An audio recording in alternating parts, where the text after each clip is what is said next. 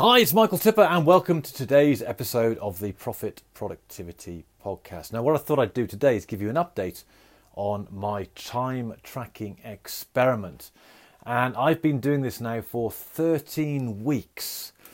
And I started this process right at the very beginning of this podcast. And what I've been doing, I've been tracking my time during the working week, from the moment I woke up to the moment I go to sleep. And I've been tracking absolutely everything. And the key thing I've been doing is every time I change tasks, I've been recording what I've been doing when I've changed the task.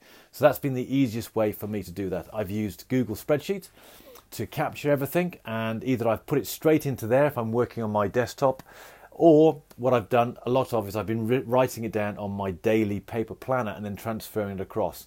The easiest way is for me to put it directly into Google Sheets, so I sometimes do that via my iPad or my phone. But either way, I end up with a minute-by-minute tracking of what I have been doing. And then every day I categorise the activities across a number of set categories, and then I work out how much time I've spent on each one, and then what I do over a weekly basis, I gather the total of that data. Sounds like a lot of work.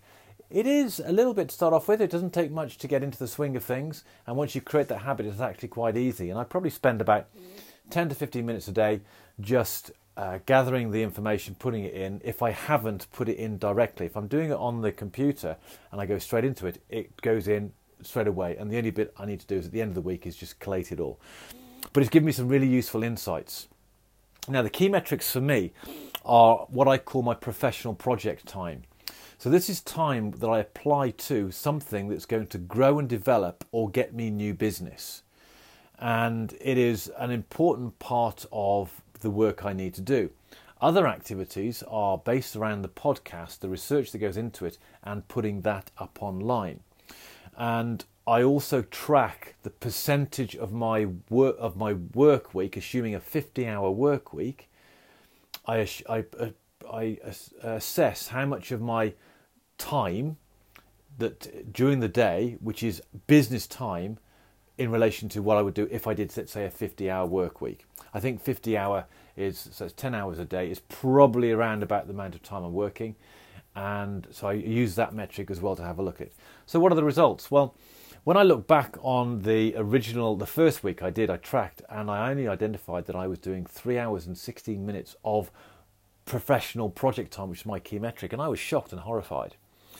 And just that knowledge alone, I didn't do anything else other than carry on working, but I suddenly started being a little bit more focused on what I was doing that was contributing to my business. And slowly over the next 8 or 9 weeks, I gradually increased that to working on 10 hours a week, basically 2 hours a day of activity that was focused on growing my business, not the marking time stuff I was doing with the podcasts, for example, actually growing the business.